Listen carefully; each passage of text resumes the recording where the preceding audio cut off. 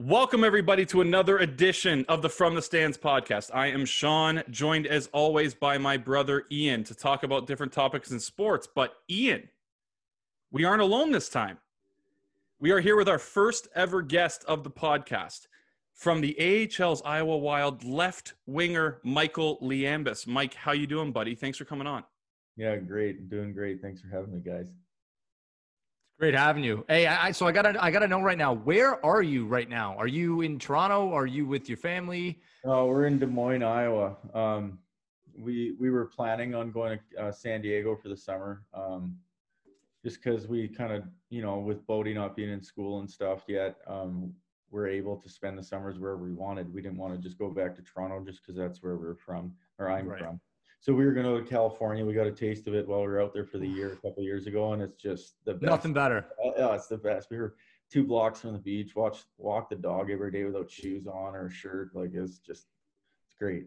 But that kind of blew up with all this COVID, and this COVID happened in California was kind of crazy with numbers, and we didn't want to think like traveling and moving our family in the middle of a pandemic right at the beginning of it was smart. So we decided to stay here in Iowa.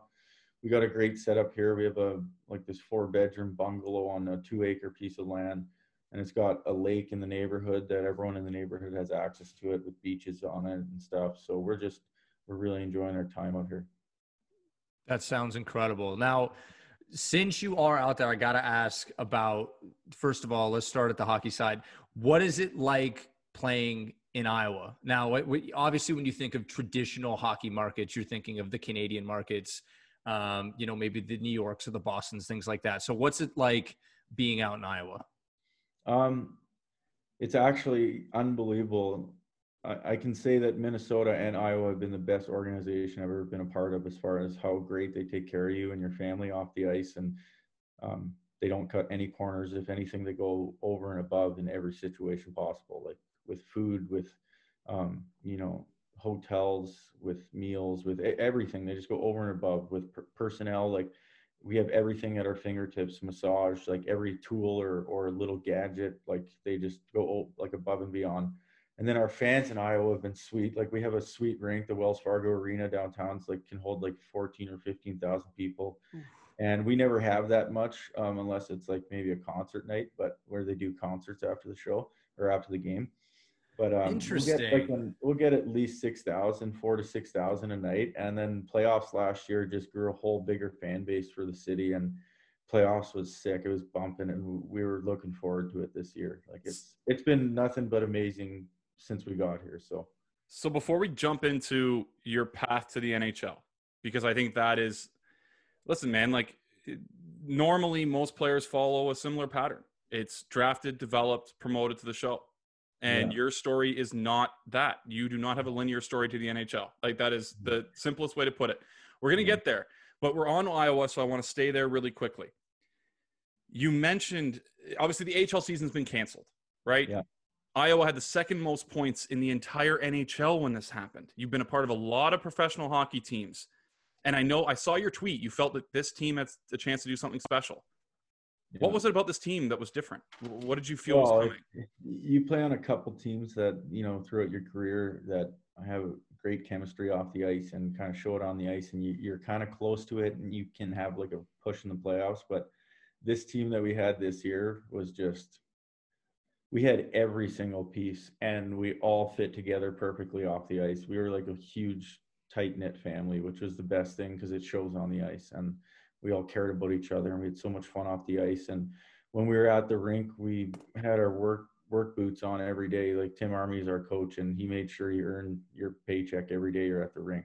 Right. But in saying that, we had the worst travel in the whole American League. And there were multiple times this year where we had 2 days off in a row after a long road trip or something. So he makes sure that, we're working when we're there, and we do work. Like, kudos to everyone for showing up. But then when we have our days off and when they're needed, they're given to us. So it was a great mix of everything. We had like Sam Annis and Jerry Mayhew, Brandon Manell, like arguably 3 of the best, like Brandon Manell, the best defenseman in the league as far as points wise. Sam Annis, leading scorer in the league, point getter, and then Jerry Mayhew, leading goal scorer. And Jerry played like 39 games or 40 games because he was kind of up and down in mini. Right. Like that guy would have had 50 goals this year, hands down. And then Capo Kakkonen, the MVP, like the goalie, like the best goalie in the league. Like he had the MVP for the league for the goalies or something. So you're saying Minnesota's set up is what you're saying. Minnesota's got some good ammo down here, and it's just unfortunate that, you know, because when you go through a playoff series and each series goes by, like your young kids, you know, it's experience, and it's a really valuable experience, because even last year, first round against Milwaukee, we outscored them 13-1 in the first 2 games, and we're up 2-0 going into Milwaukee for game 3. And it's a best 3 out of 5 in the American League first round. So we're like, all right, we got this basically. And then we get spanked in game 3, and then game 4 comes around and we get spanked again. And then it's like, holy crap, it's 2-2 and we're in game 5. Like, if we don't win, we're done. And we ended up winning. It was a tight game, but like, you grow so much as a hockey player when you go through those experiences. Right. And for their young guys that are having so much success, it was going to be a huge learning experience, even for me as an older guy. You know, you're always learning and getting better. And even for me, like you develop when you go through playoff battles. Like it's unfortunate. That's all we want that's what we want for the Leafs, Mike. We want them to get through that hurdle, everybody. We didn't even get a team photo this year, which really sucks. Oh, that's brutal. Yeah, I know. It was coming around the time that everything got canceled, and it didn't happen, and that sucks. And it's always going to be like, what could have happened, you know, with that team? Because with the AHL, there's so much turnover every year. Sure. I've never had the same team once, and you never will. Well, and Sean did mention that obviously your path isn't necessarily the same as a lot of other guys. And I think that's sort of what makes it special, right? Is that everyone's journey to the next level is different. And yours has gone through, you know, multiple different stops, trades, you know, picking your destinations via free agency, things like that. When you all got started, when you were at St. Mike's, was that really like the starting point of like, hey, I know this is something I want, I'm going to go get it? No, man. Like I never thought I would play in the NHL. I thought it was cool to be playing hockey and cool to be at St. Mike's, because I would love to try out for their hockey team, because I knew they had a good hockey program. Mm-hmm. And I went to like under 14 tryouts at St. Mike's, and I was like, hey, there's no way I'm going to make this team, but I'll go. And then after every tryout, they post like a list of players that are going to the next tryout and stuff. And I kept looking, and like I was still there. And then I got to the final one, and I'm like, oh my God, like there's no way, like out of all these kids that are coming for hockey, basically, like to make this team. And I ended up making the team, and I was just like blown away. I couldn't believe it. And I think ever since that moment I made the team, that I kind of started believing in myself, that maybe, you know, maybe I'm good enough in hockey to like play with these guys that I thought. You were an underager too, weren't you, Mike? Well, with the Buzzers I was. I'm talking about under 14, like grade right. 7, 8 hockey at St. Mike's. That's incredible. Yeah. So it's cool. And then I didn't think I would make the varsity team, you know, when you get to grade 9 and 10, and Mm-hmm. I did. And we went to offices and ended up losing in the semifinals, I think, which sucked. But it was a cool experience. But yeah, I think making that under 14 team, to be honest, Mr. Lee was a coach. Yep. I don't remember the other coach. DeLeo? No. No, Trinity was football. He was a redhead. Oh, the science teacher. No. Well, some science teacher cut me. That's when I found out. Mr. Walsh. That's it. Yes. He wasn't my coach, but I know he might have done hockey after at some sort. But yeah, Sean got the axe hard. He held me on as basically a practice player, because he was hoping some junior kid came down to play. So that's where I ended up. But I deserved it. But Mike, back to you, buddy. Yeah, I don't know. And again, you know, you did have stops, but as you progressed throughout your career, from what it looks like, you were invited to Leafs camp in 2010. Now, I don't know if you grew up a Leaf fan. You know, you from grew up in Toronto, you're a Leafs fan. No choice. Yeah. So I need to know what that was like, because as kids from Toronto, for us, I couldn't imagine. There's so much of a backstory to that I'd have to like lead into that, because there's so much that went into that actually happening. Okay. Which, I mean, it's pretty cool, because when you really break it down, you have so many thousands of decisions every day, and every little decision you make changes your course in your life. And I look back at things like if certain things didn't happen, where would I be? Like I wouldn't, like maybe I wouldn't have the family I do today and all that stuff from one decision that went a different way or something, you know? Of course. So there's a lot that goes into someone's journey and someone's path, like you guys were talking about. And a lot of guys, like Sean, you said that like you get drafted, you go through the minors, you get pampered, and then you get ready and groomed for the NHL. And that definitely, I never got drafted the OHL or the NHL, like never been drafted ever, not even a junior. Like that's unbelievable. That's why, like, talking about going to St. Mike's, like I never thought I could even play for the under 14 team. So I was kind of, maybe that worked for me because maybe I always thought of myself as the underdog. So it maybe worked hard. Maybe, I don't know. Like maybe I was from a young age playing a psychological game with myself and it worked out. I'd say it worked out pretty good. Things happen for a reason, Mike. And you know, you don't, like you said, if there can be one string in history that doesn't happen and you may not be where you are today, whether it's personally, professionally, whatever that case may be, but you know, it's, you just got to be thankful for all that stuff. And and someone, I don't know if it was my dad, at one point asked me if I ever regretted anything, because there's been so much shit that happens throughout your pro career after playing 11 years, you know, and I just looked at him and I kind of thought for a second. I was like, how can I even say I ever regret anything that's happened in my life? Like, look at the beautiful wife and kid I have and dog. Right, and exactly. Like, yeah, there were some terrible, terrible times, but like, look where I am right now and what it led to. Like, how can I ever regret that? Because if I don't go through those things, I'm not the person I am, and I don't have the life I have right now. Well, I think outcomes you can regret. You can look back on and think about that you wish it didn't turn out that way, but that's not the same thing as regretting decisions or anything that came out of that. And I think that's extremely fair. Yeah. And you know, I know that you went to Erie. I know that I heard you were able to come back to St. Mike's at the end of all that. So when I was in grade 5 in elementary school, or no, grade 6 in elementary school, there's this kid, Alex Felice, who's one of my best friends. He told me his parents were going to the St. Mike's like open house to get information about it. And I heard about St. Mike's, how it was a cool school and everything for hockey and everything was in a private school and all that. And I was so naive, I didn't even know you had to pay for it. But I'm like, hey, can you get me like an info pamphlet? And like the next day he shows up at school and he's got an info pamphlet from St. Mike's for me. So I go home and I show it to my parents and I'm like, hey guys, like, hey, Michael got me this home from St. Mike's and can we look through it or whatever? Like, I want to see if we can go there. And my parents told me that there was an entrance exam and it cost $100. And they're like, well, you can do the exam if you want. And they eventually told me, I don't think they actually thought I would get in. And I got the acceptance letter and like I got accepted into St. Mike's. And then again, I'm just like, there's no way I thought I was going to get accepted. But grade 7, Mike? Pardon? Grade 7 you went?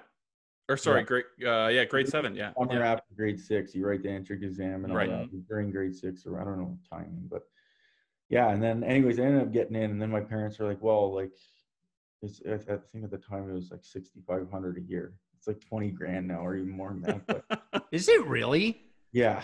But they're like, well, we can't afford to send you to private school. Like, we didn't plan on this. And then a couple of weeks went by and my manager for my minor hockey team came in the room and was like, hey, your parents wanted me to tell you that they figured it out and you'll be able to go to St. Mike's or whatever. And I was so happy. And like, that's amazing. I still don't know how they did it. But they made it work. And like, I think it 100% changed my life for the better. And I'm so glad it happened like that. Because then it led to the under 14 team making that team. And then it built the confidence in myself. And then the varsity team. And then like kind of, I've been a good student. So I did really well in school and stuff and enjoyed it. It was just, I have nothing bad to say about going to St. Mike's. I really loved it. When did you go from D to forward? When I got called up to the AHL. You played defense your entire junior career?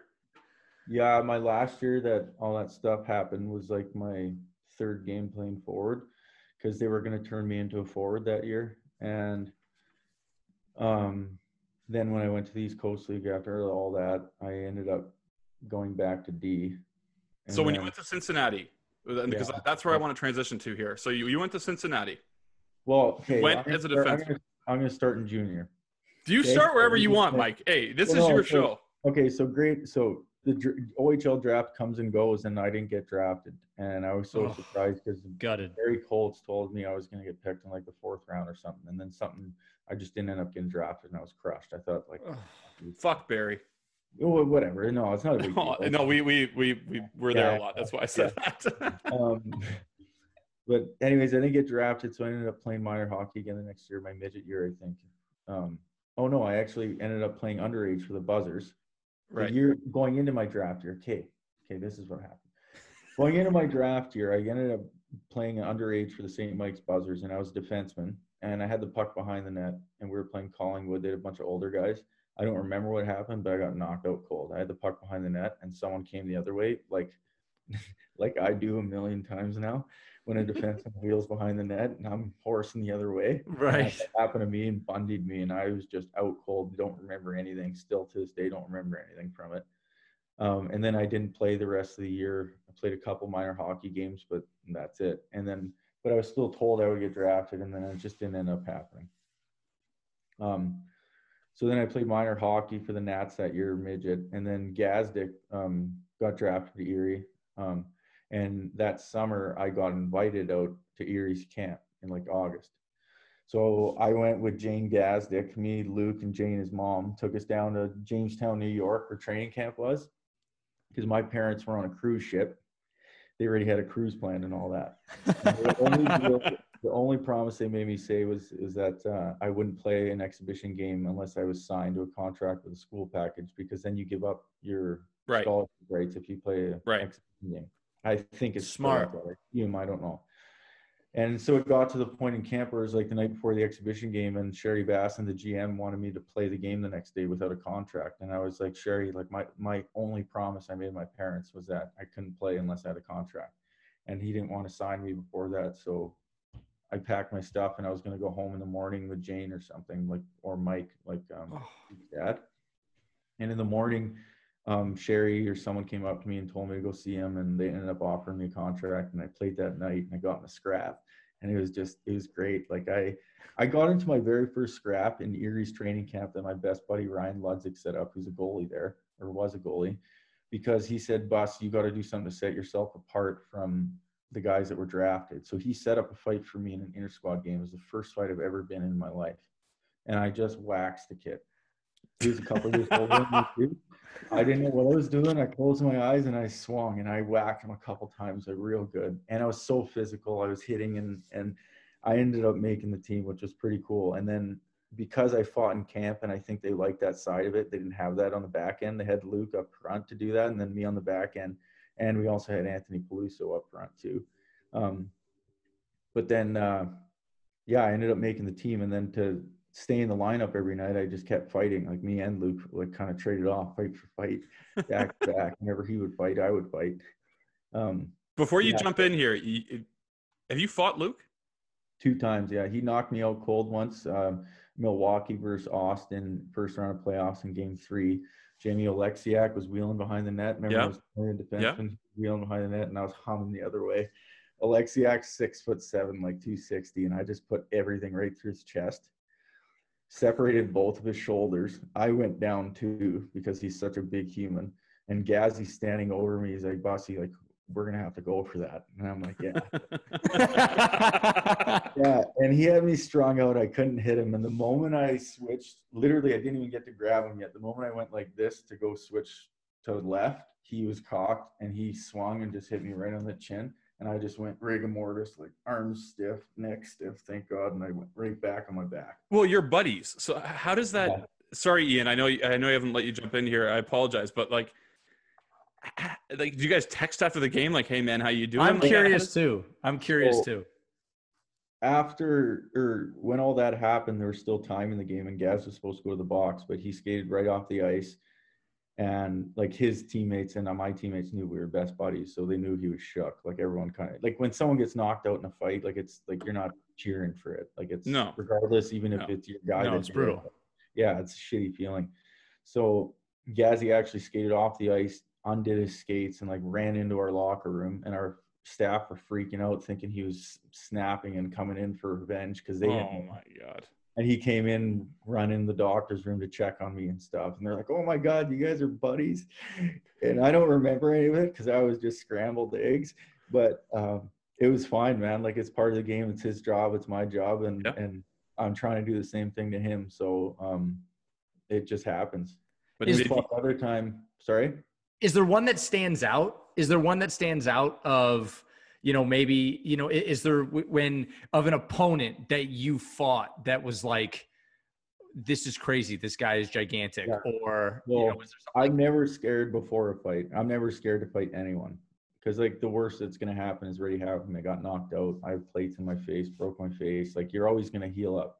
And love that attitude. The only guy that ever gave me butterflies in my stomach was Steve McIntyre. He's the biggest, scariest human I've ever seen in my life. He's like 6'6", 260 pounds. And we were playing Oak City. He was in Oklahoma City for Edmonton's farm team. And I was my second year in the AHL. And the first game we beat him 5-2. He took a couple penalties on me that we scored on and like waxed him 5-2. And all that night I couldn't sleep because that night I'm like, I can't let him fucking bitch me around. And that whole night I couldn't sleep. The next day I couldn't sleep. Couldn't eat for pregame meal. And then first shift I get out there and we're in the offensive zone. So their end, he's playing winger, like defensive zone wing. And I go and very lightly tap him on the shin pads. And I said, "Mr. McIntyre," I said, "Do you want one?" And he looked at me. Like, "Are you fucking serious?" I was like, "Yeah." He goes, "Okay, kid, buckets off, center ice." I'm just, my coach was Dean Evison, and he was saying too, like, "Lambo, what are you doing?" In his head, he used to talk to me after.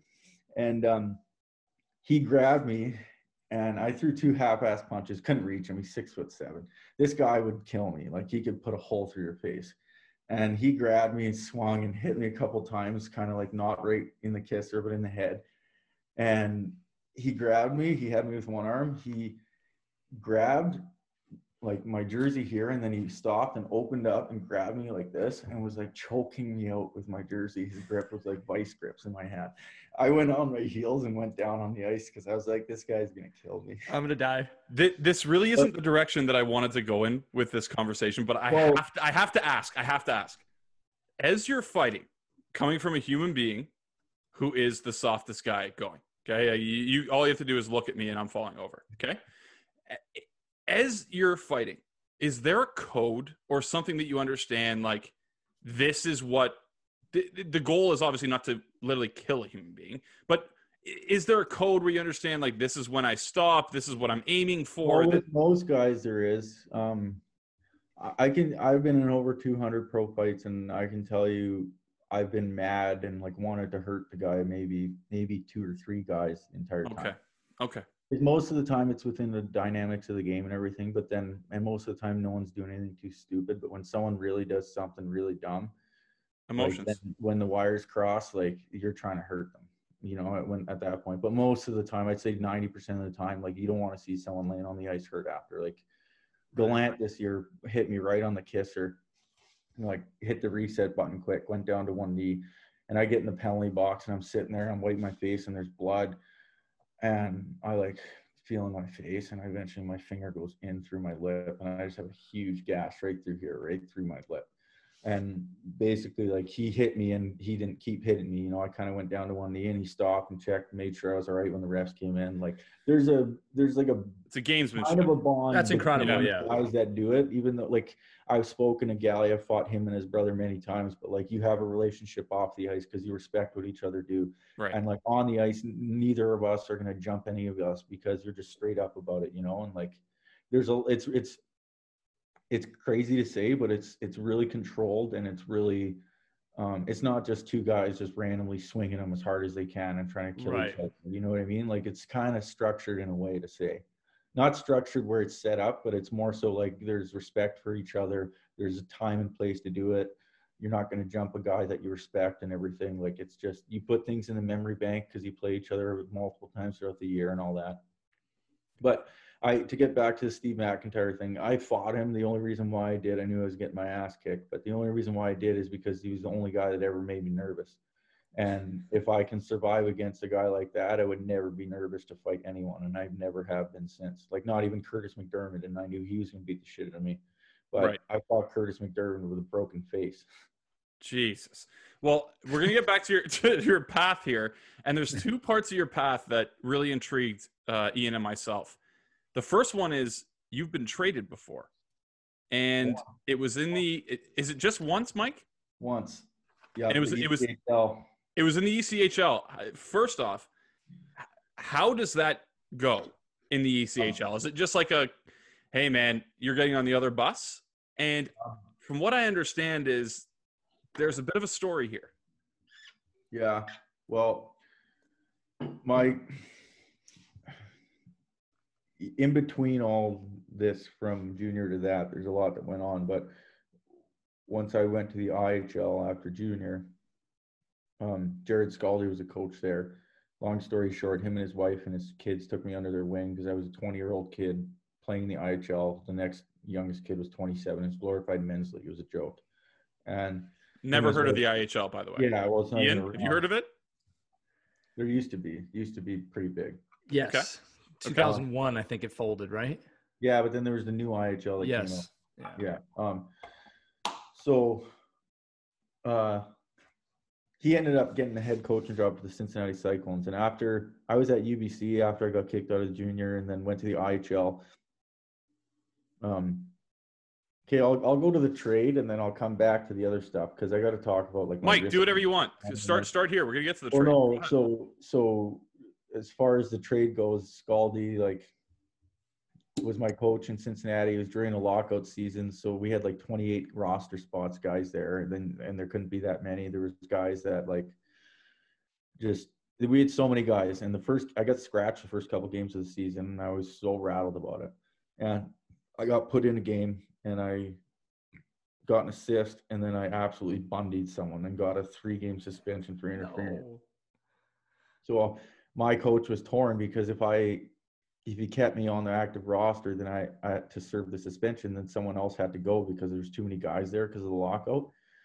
So he had to trade me, and it was either going to be to Alaska or to Orlando. And tough call, Mike. It's tough call. Well, I'd love Alaska too. Alaska's beautiful. But he told me, he said, "Boss, I had to trade you, and I had to trade you to Orlando because if I trade you to Alaska, Immaculata is going to kill me."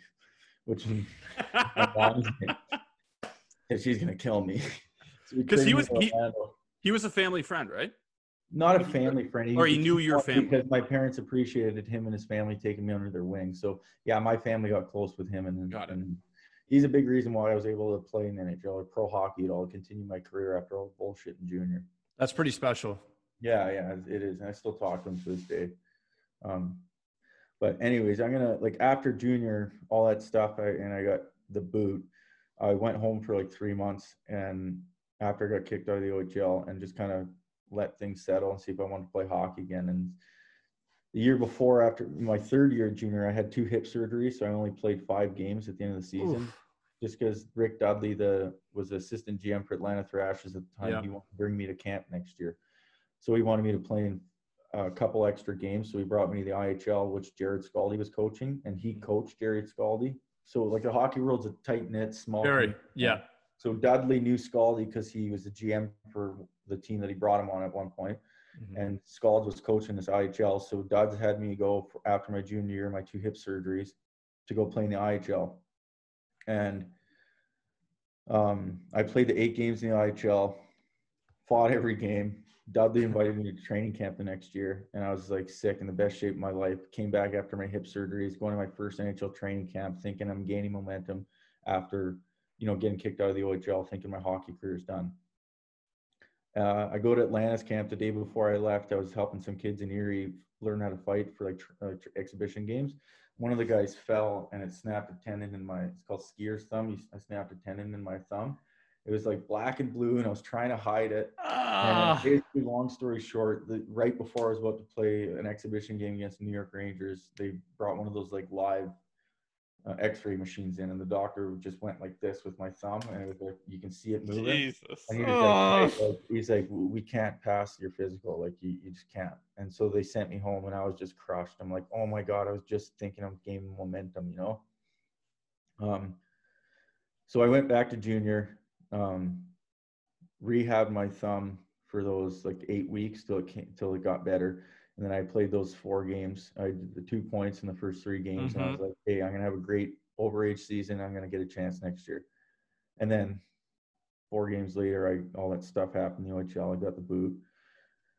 So because the year before I went and played for Scaldi, the only league I can go to was the IHL time because the ECHL didn't want me, the AHL didn't want me because of suspension and all the bullshit. So I had to go to the IHL, and Scalds was just like, hey, if I don't know where your head's at, but if you want to play, you got a spot here. So I chilled for a couple months, called him up, went and met him in Port Huron. I flew into Detroit. One of the part owners of the team picked me up from the airport. He had his goalie gear on his back. He's a full-time trial lawyer. And he was coming to Port Huron too because they needed an emergency backup goalie. I'm telling you, it was glorified men's league, man. We had our equipment manager sharpening skates with his goalie gear on mid-game. He could beat the Leafs too. I signed for $300 a week in the IHL after I got kicked out of the OHL. And my best buddy, Ryan Ludzik, was there as well, who was with me in Erie. So it was really good to have someone I knew. And I ended up playing 17 games. I fought 15 times because everyone just wanted to fight me after all that stuff. Holy fuck. Yeah, man. And then my 17th game, I got stepped on over my wrist with a skate. And I severed 4 tendons in my wrist, like my main tendons. And I woke up from surgery. It was a day before my 21st birthday. And I woke up, I had fishing hooks coming out of each fingernail and fishing wire halfway up my arm to hold my tendons so that they're not flexed while they're trying to heal for 6 weeks. And it was my second time where I was like, okay, like I'm probably done hockey now. Like I slipped my wrist with a skate. You've lived a life by 21. Yeah, well, a full person's life. I've been through a lot of shit that a lot of people never even go through in their life. And right. by the time I was 21, I've been through a lifetime of shit. But like I said, I don't regret it because it made me who I am today. So can I ask you something? When I'm looking at, you're playing with the Bloomington Prairie Thunder, right? Yeah. So I'm showing here, and this could be incorrect. I'm showing 17 games played, 115 penalty minutes. Because I'm telling you, everyone wanted to fight me. I was fighting. That is a staggering number. It was a jungle down there. Like it was fucked. Like it was like it was. So then I'm. So how did you get to the ECHL from there? So I'm in the IHL. I got my wrist stepped on, and I'm like, all right, this was a day before my 21st birthday, and I was just in a different place. I'm like, all right, like maybe something's telling me, higher power, that like I got to take a different path here or something. Like maybe hockey's not for me. So I stayed in Bloomington that summer to rehab my wrist, and I had a shoulder surgery as well because my shoulder was already, like my labrum was torn. And I was just playing with it. Jesus Christ. So I rehabbed all summer there, and midsummer I got a random phone call, and I picked it up, and it was Brian Burke. He goes, "Hey Mike, it's Brian Burke calling," and I was just like, "What the fuck?" I looked at my phone. I was like, "Who's fucking with me right now?" Truculence. Yeah, and he goes, "I think you got a raw deal, and I think you took a bullet for 1,000 people, and I think you handled it like a man. And for that reason alone, I want to invite you to training camp, rookie camp." He told me rookie camp, and I was like, "What is happening right now?"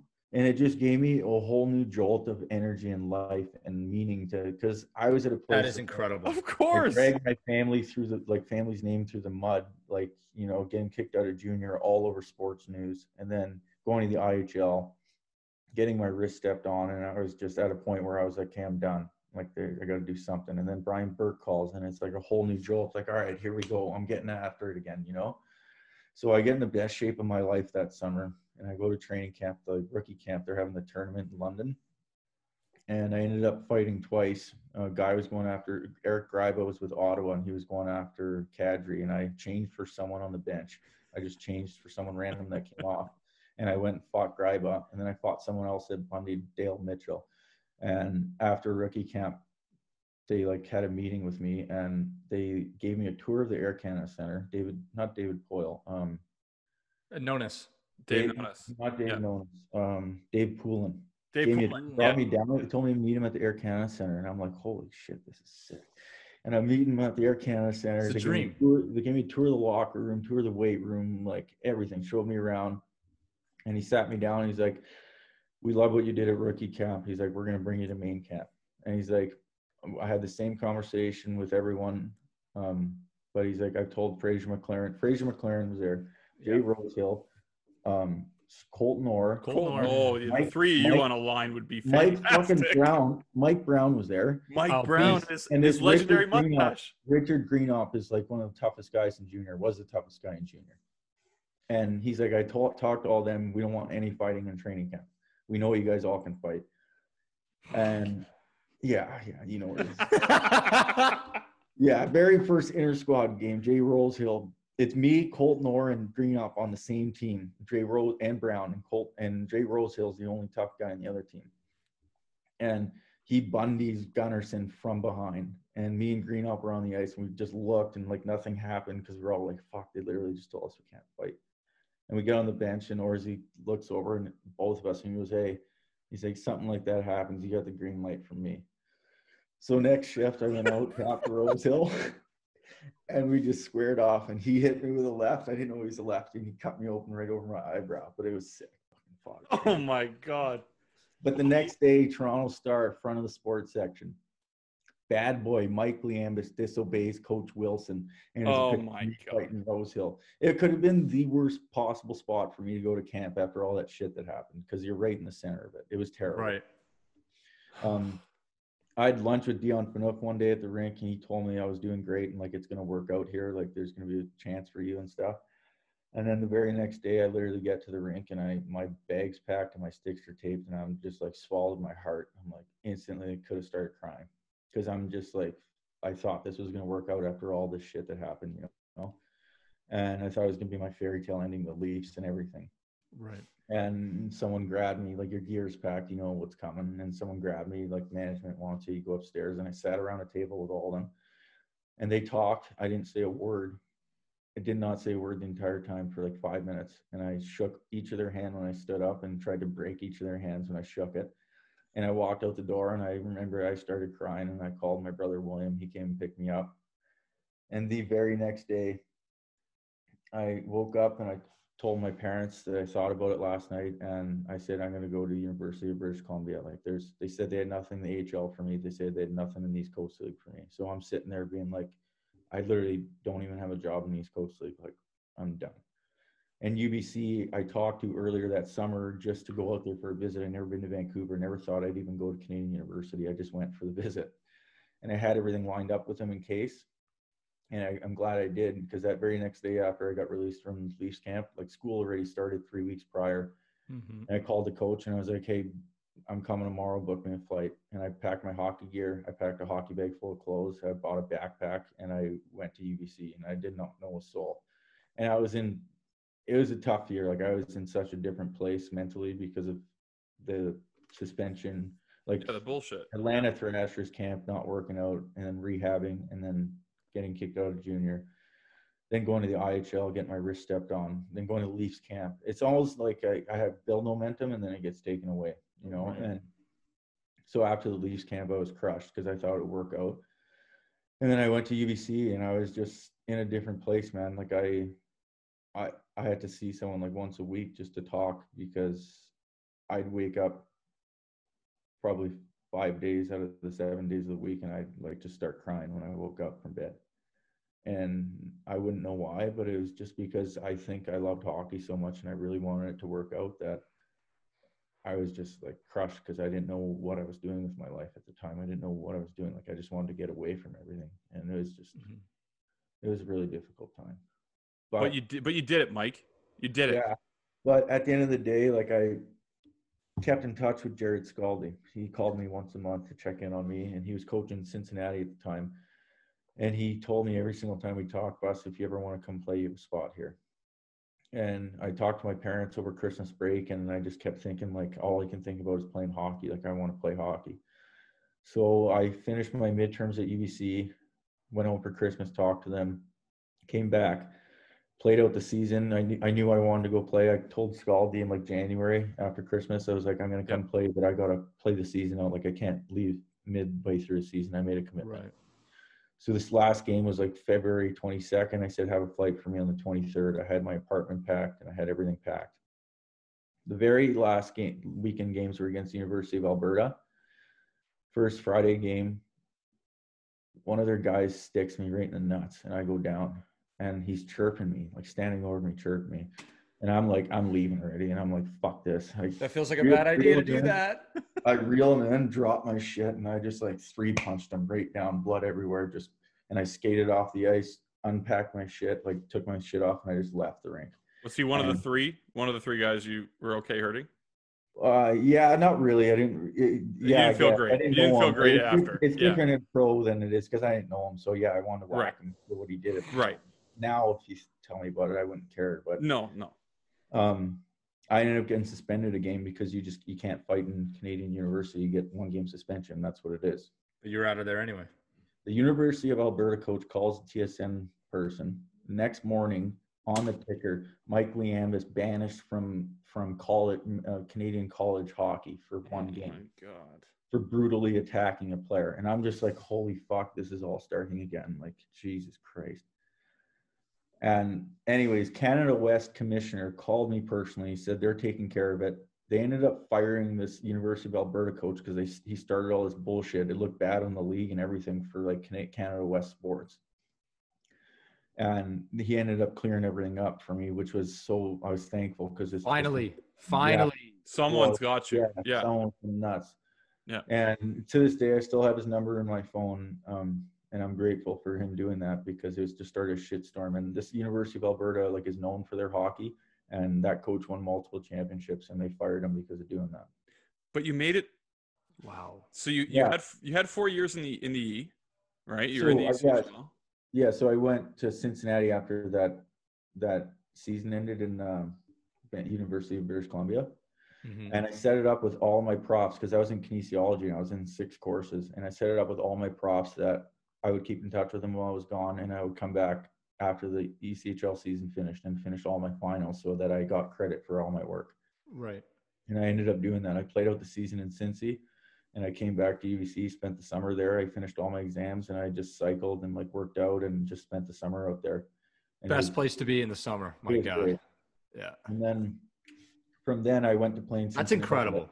That next year I went to play in Cincinnati, and that year ended in February as well because of my finger. I broke my finger over Craig Vervave was playing the fucking East Coast League to get his visa or something, and I bundied his defense partner, and he came after me, and I hit him right over the helmet, and it just broke this joint, and my finger stuck like that now at 90 degrees. So that ended that season short, and it's just like one thing after another, man. I've had like 10 surgeries by now. And how old are you right now at that point? 22. Holy, it's 1 year from that. Not 10 surgeries by then, but it was probably 5 by then. Like my wrist surgeries, my shoulder surgeries, then my finger surgeries were 2 of them. So it's probably about 6 actually. So you're in the ECHL. You got over 300 penalty minutes, just being bus. Yeah. 2012, 2013, you're on the Admirals. Yeah. So not the season I came from UBC, not the next season I broke my finger. The season after that was when I played the 1 game, and then got traded to Orlando. And I played in Orlando for 3 months. And my very last weekend I was there, they had me playing as a forward for some reason. So that's when it started. Well, Orlando, what I learned now was that Paul Fenton and Dean wanted to watch me play as a forward that week before they called me up. I didn't know that then. I just thought they were having me play forward for the weekend.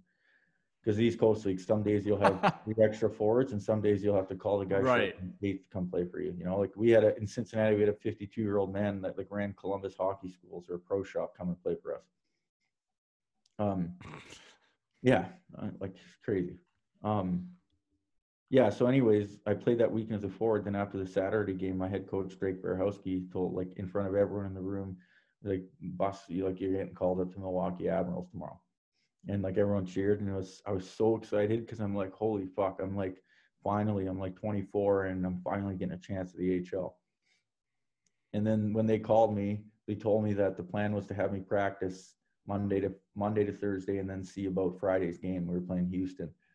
I practiced all week, went into the game in Houston. I was in the lineup, very first shift. Riley Grantham was the biggest, baddest dude on that team.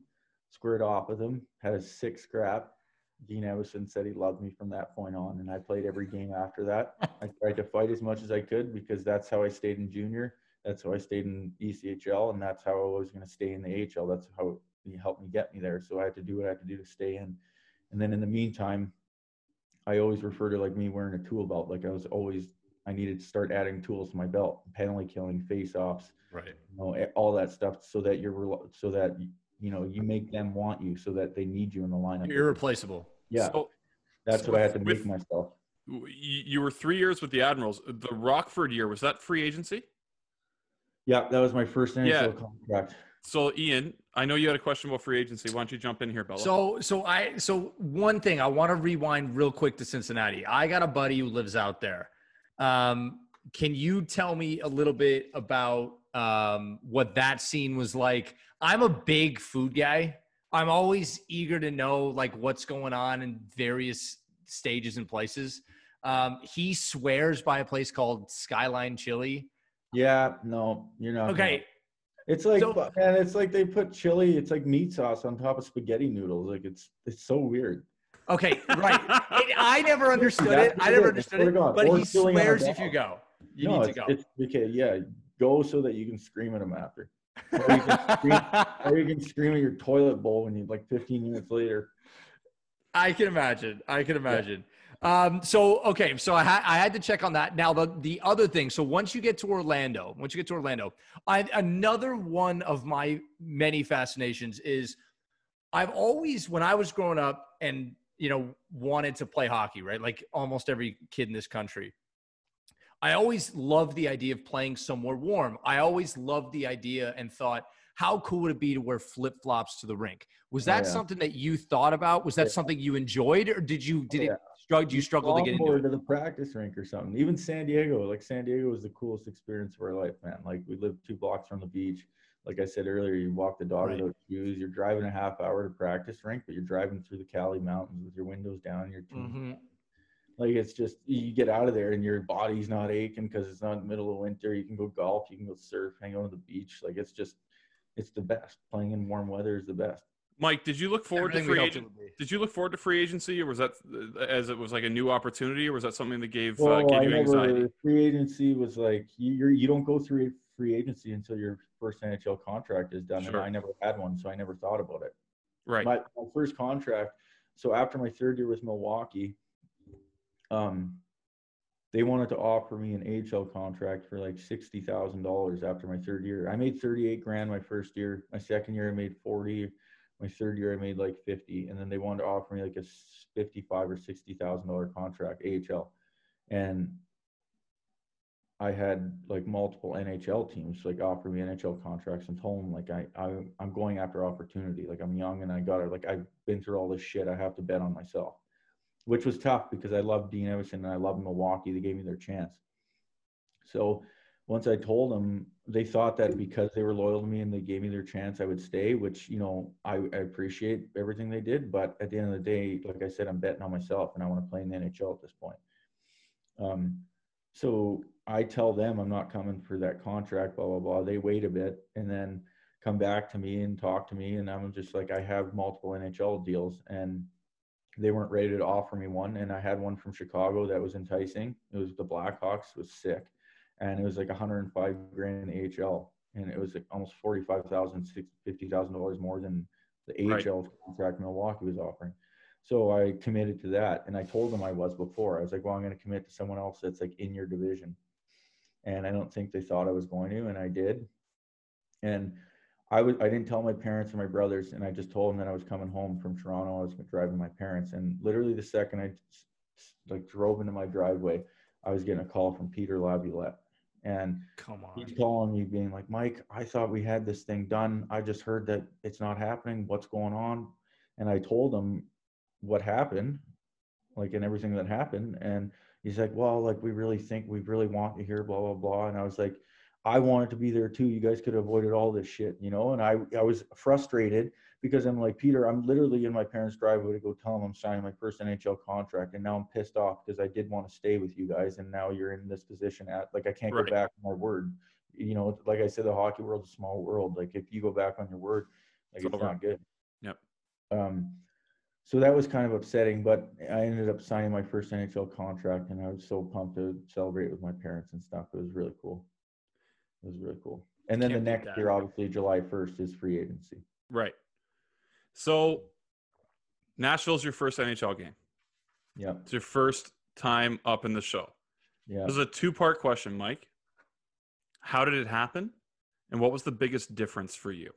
Because obviously you train with these guys, Mike. Like you're around them all the time. Like you know the difference in practice. The biggest difference is between your ears.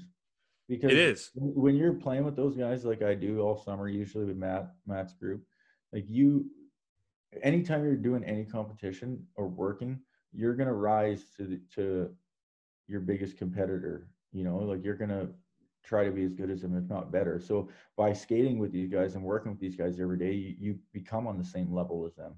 Right. So I know I could do that, but it's a confidence thing too. Like it's all mental where it's like they do it every day. So it's like when I come to American League camp, I'm not worried about my spot or anything. I'm not worried about anything. I know what I bring. I know what I'll do. But back in the day when I came, I was so nervous and stuff. It's the AHL and like I didn't have a role there yet or reputation. So you just like, I don't know, kind of just lay low and just do your thing. I don't know. So how'd you get there? How'd it work? So Dino called me up to his office and told me I was going to play in the NHL, and I probably started crying. And I went and told my parents, and I was pumped.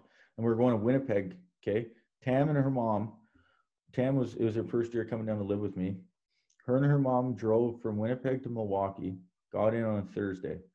Friday after our game, we had a home game Friday after our game. Got the call from Dino telling me I'm going up, and I was going to Winnipeg because they were in Winnipeg next. So Tam and her mom just drove from Winnipeg to Milwaukee, and I was leaving to go to Winnipeg, and they were in Milwaukee where I was. It's just nuts. Like, you can't make this shit up. Honestly, you can't. No. None of this. Like, this needs to be its own. I'm gonna write a book someday about all this stuff. You should, Mike. We shouldn't have a podcast. You should. No. So you've made it to the show. So yeah, so I'm in Winnipeg, and my one good buddy, Robin Gomez, who I played with in Bloomington. He's still a really good friend of mine. Him and his brother now, his whole family is great friends with me, and I'm great friends with them. And him and his brother instantly flew down to Winnipeg because I'm like, all right, they're calling me up. I'm going to play. I ended up taking warm-ups and not playing. It was like an afternoon game, so it's not like I had the morning to figure out. I remember that. I remember it. Yep. My brothers came down. My parents came. It was kind of shitty. And then we went to Colorado, and I didn't play, which I'm thankful because I got bag skated and I could barely breathe in Colorado. Oh, right. Yeah. And then we went back to Nashville. It was a 1:00 game on a Saturday, December 3rd. Okay. Brunch is like a big thing in Nashville. Well, I'm at the hotel and there's no food there. It's like a shittier Hampton Inn with like continental breakfast. So I get up, put my suit on, and I cab it somewhere to go like find a place. And I get there and it's literally a lineup around the corner. And I'm like, geez, what am I going to do? So I found a restaurant that had no one in it. Great sign. And I order steak and potatoes, thinking, okay, I'll get potatoes and some protein and eggs or whatever. It comes out, it's literally fries and like this thin steak and one scrambled egg or something. And it was just terrible. And I went to the rink and I was just rattled because you want to have everything set up and perfect meal before the perfect game, of course. Feel good, yeah. You want to feel good before a game, especially your first game. It was going great, okay? The boys made me go out there with no bucket, Ribeiro and Johansson. They're like, you're not a 20-year-old kid. Go out there with no bucket. I had a freshly shaved muzzy for November still. I had a fresh fade. And I went out there with no bucket, and it was so sick. I saw Steven up there against the glass and William taking photos. It was really cool. That is amazing. Now that you mentioned it, with me being the food questionnaire person, we'll get back. I want to get back to the journey, but what is the perfect pregame meal then? If you could do it over. I usually make a white basmati rice. And this year I actually, after watching Game Changers, I didn't eat any animal protein on game days. And I don't know, placebo or whatever, I thought it made my brain sharper, and I thought it made me feel good, not lethargic during a game or before a game. I had more energy when I woke up. I was dialed. Like I started doing like marinated tofu and rice and just a bunch of veggies like cucumbers, spinach, tomatoes, some pumpkin seeds or something, and then like a cilantro sauce or something, and then eat that. And It's then, very specific, Mike. well, I made that before every single Of course. this year. And then the night before games, my wife makes me this pasta that my mom taught her, this Italian sausage all taken out of the casing with some like garlic and oil and tomatoes and spinach with some penne, a little bit of bread with some olive oil and vinegar. And Mike, we're gonna get to some pasta questions. Yeah. Okay, I'm telling you. At the end of this, we got some quick hitters. It's part of our routine here. But I want to ask you about the current landscape of sports. Wait, And jump in. Go. Before we get into that game in Nashville, okay? Warm-ups was great and everything. Yes. You got your fade. Okay, we're Facial done. hair's looking good. We're going into the second intermission, so third period. Lavy comes in. Okay, we're up 4-1 against New Jersey. Okay, we're rolling 4 lines. We've had a busy schedule. We got a game in a couple days. We got a road trip. We're rolling. First shift, our first line's out there. Boom, they go down, score. It's 4-2. Lines change. Second line goes out. Boom, they go down and score 4-3. And I'm sitting there on the bench. I'm like, Jesus Christ. Craig Smith, his line goes out there. Smitty took a penalty. They score in the power play. It's 4-4. I didn't play a shift the entire third period. I sat there. We go to overtime. We lose in overtime 5-4. I got sent down the next day. Oh, my God. That's a bad omen. Like any coach or GM would do that. You know, you call a kid up and then that shit happens. It's almost like, all right, we got to like. There is a better ending, though. Because before I get to the current landscape, because you're right, I did jump the gun, Mike. You do end up in Anaheim. Yeah. And before we get to what it's like playing in Anaheim, I want to ask you something. Do you read what people write about you? I learned not to when I went through that stuff in junior because. But does your family? I don't know. I'm sure my parents always do. They're probably always on the tube looking at stuff.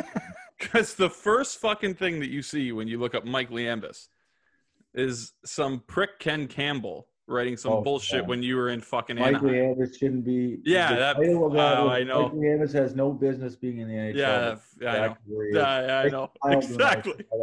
Like he knows you. That's exactly where the fuck I am, buddy. Yeah. Oh, I saw it today. It's actually funny because Ian. There was some bullshit that came out today in the CHL about hazing and all that stuff. We're not going to ask you those questions. It's not relevant right now.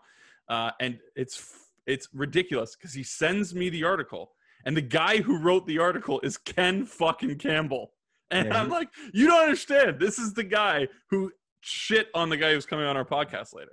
Yeah, he's a douchebag. Honestly, the first thing I see is you with a sweet muzzy fighting someone on Vegas, it looks like. No one has a better muzzy than Mike Brown. Yeah. You got to give Mike Brown the muzzy. Every time I've been in the NHL, it's been during kind of Movember, so I've always had a muzzy.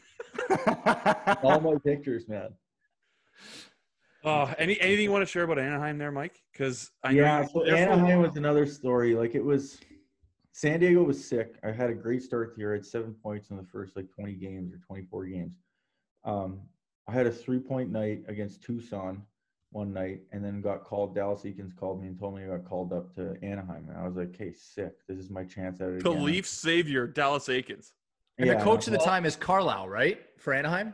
Yeah, and so I'm like, "All right, I'm gonna run with this. Like, this is my chance." You're a Carlisle guy for sure. I'm not letting this go.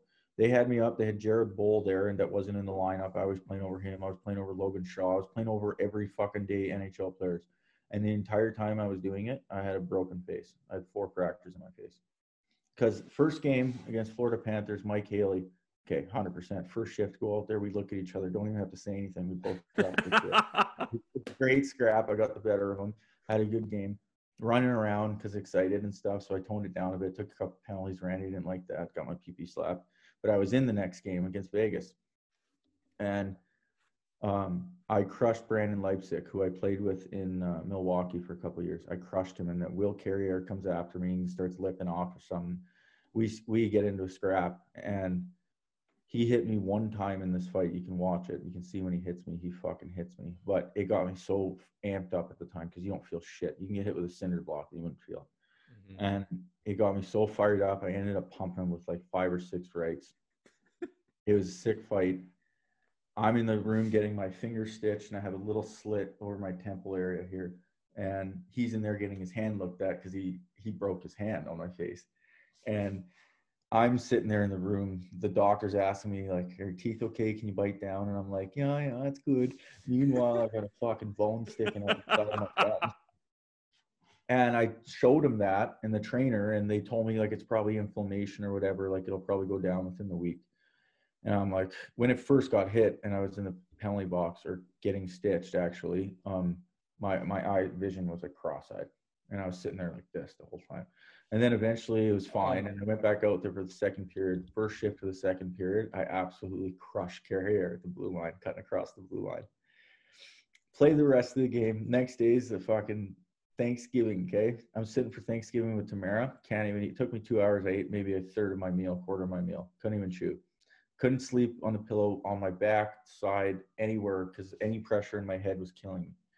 And not like concussion-wise or neuropsych-wise, but just like killing physically. Right.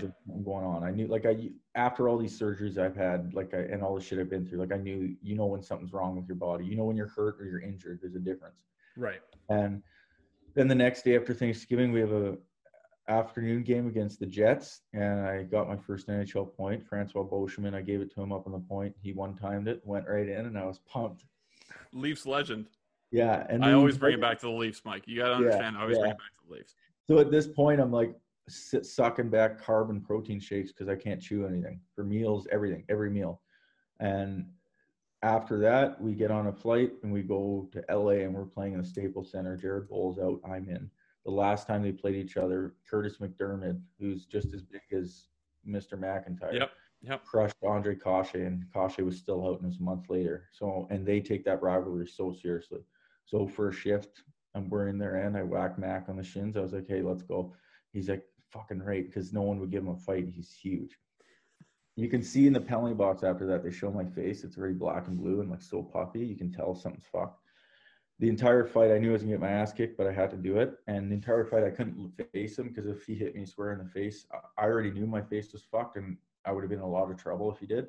So I was away the whole time. He must have hit me 15 times in the back of the head and then went down. And they show me in the penalty box. So you can see how fucking buggered my face was. And then we go to St. Louis. You're still playing? You're still? Oh my God. Yes. Well, I'm in the NHL, dude. You think I get it. I literally knew when that happened. I told Tam, I said, I can't say anything because as soon as I do, I sign an IR form and this will never happen again. I'm going to be done. And played in St. Louis. We were up 3-0. Randy taps me, hey, no scrap. And I was like, yeah, I know. We're up 3 rep. And I was thankful because the whole time I thought I was going to have to square up with Chris Thorburn, which I wanted to do. I wanted to fight all these guys, but I was rattled. I had a broken face, but I was just so upset. So like kind of both times in the NHL have been upsetting because there was like that game in Nashville sucked when we ended up losing. And then it's out of your control. Yeah. Anaheim basically had an expiry date on it that was taken down because I couldn't do this for too much longer. I was feeling like I was going to puke every day. So after the St. Louis game, I told the trainer, I was like, hey, this thing is still poking out of my gums here. So they got the doctors to look at it, and they didn't have the CT scan for the face and stuff there. So we stayed the night in St. Louis, went out for beers. Next day, flew to Columbus in the morning, went straight from the airport right to practice for an hour, went straight from practice to the facial surgeon in Columbus, got my face scan. Comes in, he goes, yep, you got a fracture here, you got one here, and you got one here, and then you got a big 3-1 in here. And I was crushed. I was like, I'm done. Hey, Mike, I know you would never say this. As a fan of Mike Liambas, just collect those NHL paychecks, okay, Bella? Okay. That's all I'm thinking about. Okay. Well, yeah, but I was upset. Of course you were, man. This is your life. This is your dream. So I got back to the hotel. Trainer texted me, come to this room. Literally, paper, pen, sign the IR form. Here's your flight out in the morning back to Anaheim. And it was all done. But that night, I had one of the coolest dinners of my life. Bieksa invited me for dinner with them. It was him, Francois Beauchemin, Miller, the goalie. Who's that kid that plays in Boston? Vets. He to Boston. Brian Ritchie? No, the other one. played for Boston or went Grady to guy. He Boston? played for Anaheim. They got traded to Boston. He played. He's a Grady player, smaller guy, college kid. Fuck. I don't remember his name. Richie was the guy I thought of because he went there from this year. But anyways, it's pretty cool. Last dinner in the NHL was with Francois Beauchemin, Kevin or Miller, Mike may not be the last, buddy. And you know what? We were going to people talk enough about what's going on today. Yeah, I don't want to go there. I don't care. I want to talk about you because you're the story here, Mike. And I have to say, the fact that you lasted, not to cut my big brother off, the fact that you lasted that long, and the fact that, with all of that going on in your face, and your entire career is a testament to everyone out there that decides at a certain point in their life that, hey, this is something that I want to do. And everything. I mean, at this point, you're what? In 2017, 2018, you're not even 30 yet. And all of this stuff has been thrown at you and it's not beating you. And for that, you deserve all of the credit in the world. And your face, that's really shitty luck. Yeah. But at the end of the day, you should feel extremely proud. Agreed. Of everything that you came through. Agreed. It's incredible. I am, and I'm happy I went through all that stuff. I wouldn't take it back because, like I said earlier, it's look at my life. Like, how can I ever take anything back that happened, good or bad? No. I always say you shouldn't have to ask someone what their goals are and where they want to go. Their actions should be able to tell you. You can see guys in the American League who really want to play in the NHL, and you can see guys that just say they want to play in the NHL. You can see with their actions, with what they do, how they take care of themselves off the ice, how they take care of themselves at the rink, like if they show up early and the extra shit they're doing. Like, you can tell by someone's actions where they want to go. So I just firmly believe I just set something in my head, and my parents both born in Greece and Italy, like all they knew is work hard and just be positive and work hard. And that's what they told me my whole life. And I think I was so naive to everything because of that it worked out, because the whole time I'm just like, work hard, it'll work out, work hard, it'll work out. And that's all I knew to work. And to this day, I go crazy if I don't have work to do. Like, I need something to do because you always got to work. Oh, we're going to get there. We're going to get there. Yeah. It's just engraved in me. It's ingrained in me, like it's in my blood with my parents. All they know is hard work. And that's what I did, and it worked out. And it's definitely has. I don't know. It's just, it kind of, I don't know. There's this thing on YouTube. Rich Clune showed me. Rich Clune is one of my really good buddies, and like I said, there's a group of people that they know who they are, but I know who they are as well. That helped me get to where I am in my life and hockey world and everything. And Rich is one of them. I probably wouldn't be playing if it wasn't for him. I wouldn't be playing if it wasn't for this group of people. And Rich showed me this thing once when I was going through some stuff called the Chinese Farmer on YouTube, if you want to look it up at some point. And it's like 2 minutes long. And it just basically shows you that there is no negative or bad thing or positive or good thing that happens. It's always like a maybe, and it's like goes through. It has it's an animated thing too, and it's slow, but it goes through and it says like these people come, or their son, I don't remember. I haven't fucking looked at it in a while, but how it starts, but it's talking about how like, okay, your son fell off the horse or sorry, this is how it started. My bad. These horses ran away from this guy's pasture, 5 horses. And the villagers come over and they're like, oh, I'm very sorry this happened, blah, blah, blah. Like, this is terrible. And he's like, his response was, well, maybe. Then the next day, these horses came back with like 12 other horses. And the people came back, the villagers, and like, oh my God, your horses came back. They brought extra horses. This is amazing. Good for you. Amazing. And the guy's response was, well, maybe. The next day, the villagers came by. His son was on one of these wild horses that the horses brought and got bucked off and broke his leg. And the villagers come by and they're like, oh my God, this is terrible. Do you need anything? I'm so sorry this happened. And his response was, well, maybe. And the next day, the conscription officers came by for the war, and they couldn't take his son because he had a broken leg. And they're like, oh my God, this is amazing. Your son doesn't have to go, blah, blah, blah. And his response was, maybe. Well, maybe.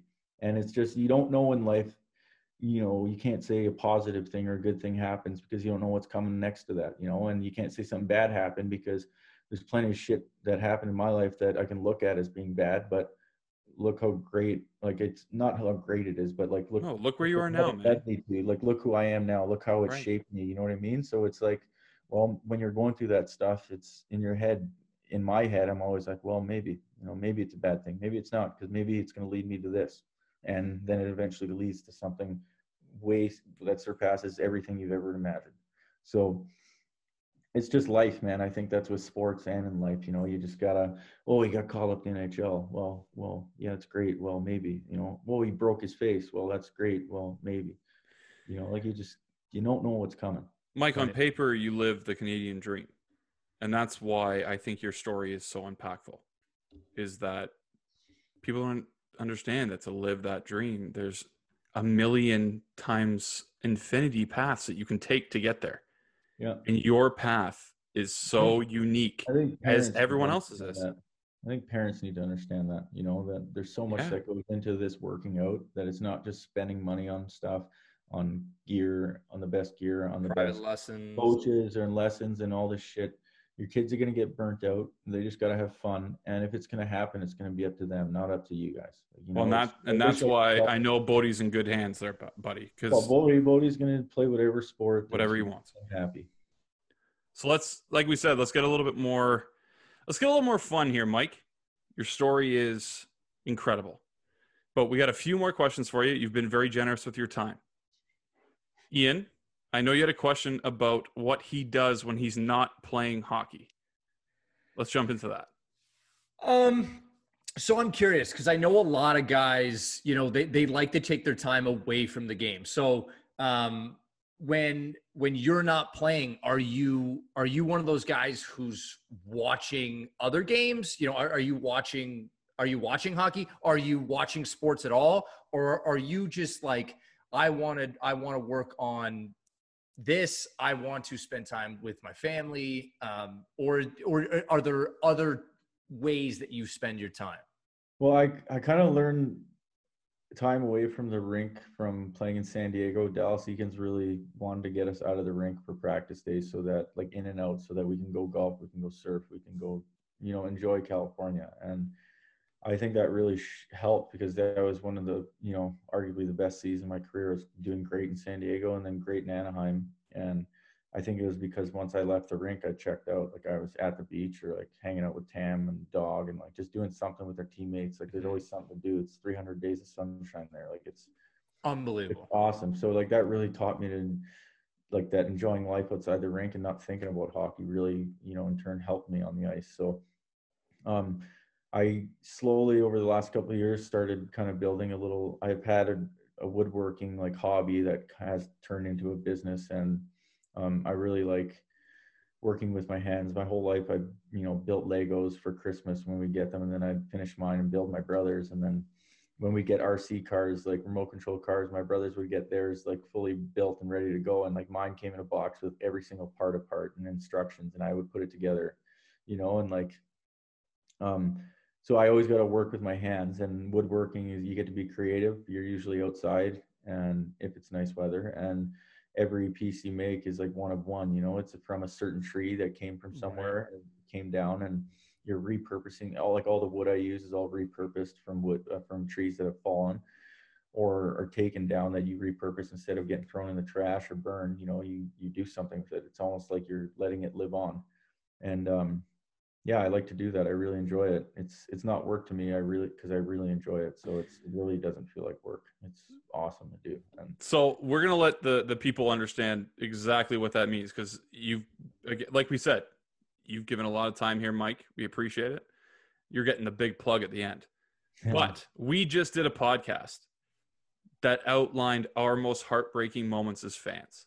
And you're talking to two guys who are massive sports fans, have done nothing athletic in their life compared to what you've done. We've worked in sports. We work in sports. If we said, what is your most heartbreaking sports moment as a fan that did not involve your own team, what would that come back to? And you can say there isn't one. Were you a baseball guy, basketball guy, football guy? No, I wasn't a football guy until I started fantasy. Game Yes. changer. I'm fuck, I don't even know. I'd probably have to say that Leafs series when Boston came back. They were up 5-1 in the third period and came back. 4-1. You and me both, buddy. And I'm just like, I was so like shocked. I'm like, how does this even happen? That's just total debacle right there. That's got to be one of the worst. I mean, I was out in UBC in Vancouver when they lost that finals playoff series when everyone rioted and stuff. That was pretty upsetting about the rioting. Also, them losing. It would have been cool to see them be there for that. That was Boston, Vancouver. That one. Yeah. Yeah. Ian, jump in. I mean, hey, I had a lot of heartbreak. I'm glad that you can only think of one or two. That's good. It means that you have more important things to do than to consume yourself with sports all the time. Yeah, I don't really want. No, it's good you get a break. Even with sports, like it's like I'm in that every single day. So it's almost like you're a massage therapist. You don't want to go home and give a massage to your wife. Like I don't want to go home and. A solid Seinfeld reference there, Mike. Yeah. So the one thing, so everyone at every level that I talk to, so when I talk to, kids in junior or talk to kids who play college, they can always remember a guy. And we talked about it from the physical standpoint, but they can always remember a guy that they played against at whatever level that we're talking about and say, that is the best dude I've been on the ice with. Is there anyone, and it doesn't even have to be in the NHL. Say it again. Like skill wise, like that is the best. Yeah. player. Like, is there anyone that you've been on the ice with and you're just like, holy shit, that dude is incredible at any level? Well, yeah. I mean, everyone in the NHL, right? In the NHL, everyone's like just insane. Crazy. How about someone we've never heard of, Mike? Philip Forsberg was with us in Milwaukee too, and he was nasty. But there's a kid named Matt White that I played with in Milwaukee. He's from Omaha. He is a roller hockey player. He grew up playing roller hockey, and you can tell him on the ice. And he was one of the most skilled guys I've ever seen, like wiggling through his skates, like not even skating, like almost like, rollerblading, like seat cutting and stuff. And he was just so sick. He was like a ball hockey player on the ice. He was good. But Sam Annis, one of the players I played with this year, is the leader of the AHL. He was nasty, and Jerry Mayhew too. But I don't know if there's one single guy I can like point out that was like nasty. Like I played with Steven Stamkos when I was in minor hockey. We played together on the Canadians, and he was sick, and he was playing a year up too. Come on, you've been on the ice with McDavid a few times.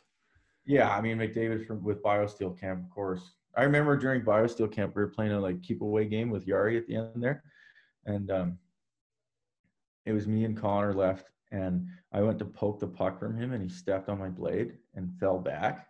And like the whole rink just paused, and I'm there, and on Twitter it's like Mike Liambas just took us. Oh God! I was like, "Holy fuck, are you okay?" Like I felt so bad, but it's nothing I can do. Like, last question before we get to the quick hitters here, Mike. Obviously, you play a tough style of hockey. Yeah. Are you a talker too? No, I'll never talk. When I say trash talker, silent assassin, I love it. When I say trash talker, who's the first guy that comes to mind? Oh, fuck, trash talker. Is it? It's not Gaz. Is it Gaz? No, Gaz doesn't talk much shit. There's this kid, Matthew Touzignon. I played with in Milwaukee one year. This French kid. He's maybe 5'9", 5'10", but like 160 pounds. So funny, this kid. Just you couldn't even understand it. He's talking so fast. He's so funny, okay? And he would go on the ice. He would get his ass kicked every fight, but he would go out there and just run his mouth. And I had to deal with them. Yeah, of course. He's running his mouth because you're on the team. Guys wanted to just fucking kill him, man. Like, guys wanted to rip his head off. Matthew Touzignon, that's my guy for that. Well, we're at our quick hitters now, Mike. You've made it. Okay, cool. Quick hitters is this. We ask you a question. We got 10 questions. You can say basically the answer or pass or neither. Okay? Ian, you're up first. Okay, you ready? Yeah. Is a hot dog a sandwich? No. Veal or chicken? Veal. Blue Jays or Raptors? Blue Jays. I have to say Blue Jays. LeBron or Jordan? Jordan. You lived in Nashville or played in Nashville. Favorite karaoke song? Probably Simple Man, I would have to say. Okay. Favorite cheat meal? Probably mac and cheese with some boiled hot dogs. Wow. And ketchup and probably Frank's Red on it too. Wow. You're going to be best friends with Sean's son. Or Honey Nut Cheerios. I usually do Honey Nut Cheerios at nighttime, usually a bowl of it or something. Okay. PlayStation or Xbox? Neither. I haven't played games since N64 was the last system I played. Wow. I have an Xbox 360 Elite that I got in like 2012, 2010, and it's still in the box in my closet at my parents' room. I can't, we're going to pause on this for a second. I can't properly say to anyone that is going to listen how much better of a human that you are than me. I spend way too much time on that stuff. I can't, man. I'm not good at it. And I just like, you're a doer. You like to go do stuff. There's not enough seconds in a day, to fill up my shit. And I can't fill it up with, I don't have time to spend on video games. Right. Okay. If you had to choose a job in hockey, coaching or managing? Managing. Actually, coaching, because you get to teach. This is a key one. Pineapple on pizza, yes or no? Yes. Ham and pineapple, yeah. Ham and pineapple is amazing. I'm so disappointed. I thought we had something. No. Best pasta shape? Oh, pasta shape. I mean, I'm going to say rigatoni. I love rigatoni. Oh, you lost me. Well, either rigatoni or penne. I was going to say penne. Yeah, rigatoni's fat penne. I know. That's why you get more of it. It's nice. No, enough. Last question, Ian. Last one. Would you come on this podcast again? Yes. That's my guy. Well, before you go, Mike, again, really appreciate it, buddy. Yeah. Tell us about Nomadic Designs. It's kind of lifted off the ground since Tamara's been taken over. She all the stuff you see, the branding, the social media and everything. Steven helped a bit with some branding stuff. Him and Tamara got together a bit. She went to school for creative communications and marketing and stuff, so she's good at that. So she's been doing all the social media branding, all the social media posts, everything on social media. And I basically do the woodworking and packaging. But it's going well. I still haven't been able to keep up with all the orders I've been getting. I've been trying to get on top of them so that I can create an inventory so that when people order something, I can just ship it out the next day. And that's what I'm working towards. But yeah, we don't know where it's going to go because we don't know what's happening with hockey. If I'm even going to be able to play next year with everything that's up in the air with the AHL and like the possibility of less teams, so less jobs, and they don't even have budgets to know what they can pay guys and stuff. So everything's just up in the air for hockey. So it's good that I have this going. This kind of took off for both of us on both of our ends because we had so much time with hockey not being around and the quarantine, we're at home. So it was kind of good in that regard where it took our minds off of all that. Because the first 2 weeks, I was glued to TV and Twitter about all this stuff, and it was consuming me, and I just couldn't deal with it anymore. So since like the first 2 weeks of the quarantine stuff happening, I haven't even looked at numbers. I haven't looked at news feeds, nothing. So we had time to do it, and I've been investing a lot of my time in it. And because I said like before, like it's not work to me. I absolutely, if I could, I would be down in my shop all day, like doing it full time. If hockey wasn't an option, that's what I would jump into. And then I've signed up for the firefighting Festi course for next year to do so I can get certified. And if that was my plan for after hockey was to become a firefighter because of the schedule and pay and like benefits and stuff. So I have basically my woodworking business when I'm not in the firehouse, which is you work 24 or 48 hour shifts and you're home for like 3 or 4 days. So, well, if you're not making a fire, you're putting one out, Mike. Yeah. So go check out, I think it's nomadic_design on Instagram. Yeah. It is. Yeah. Go check it out.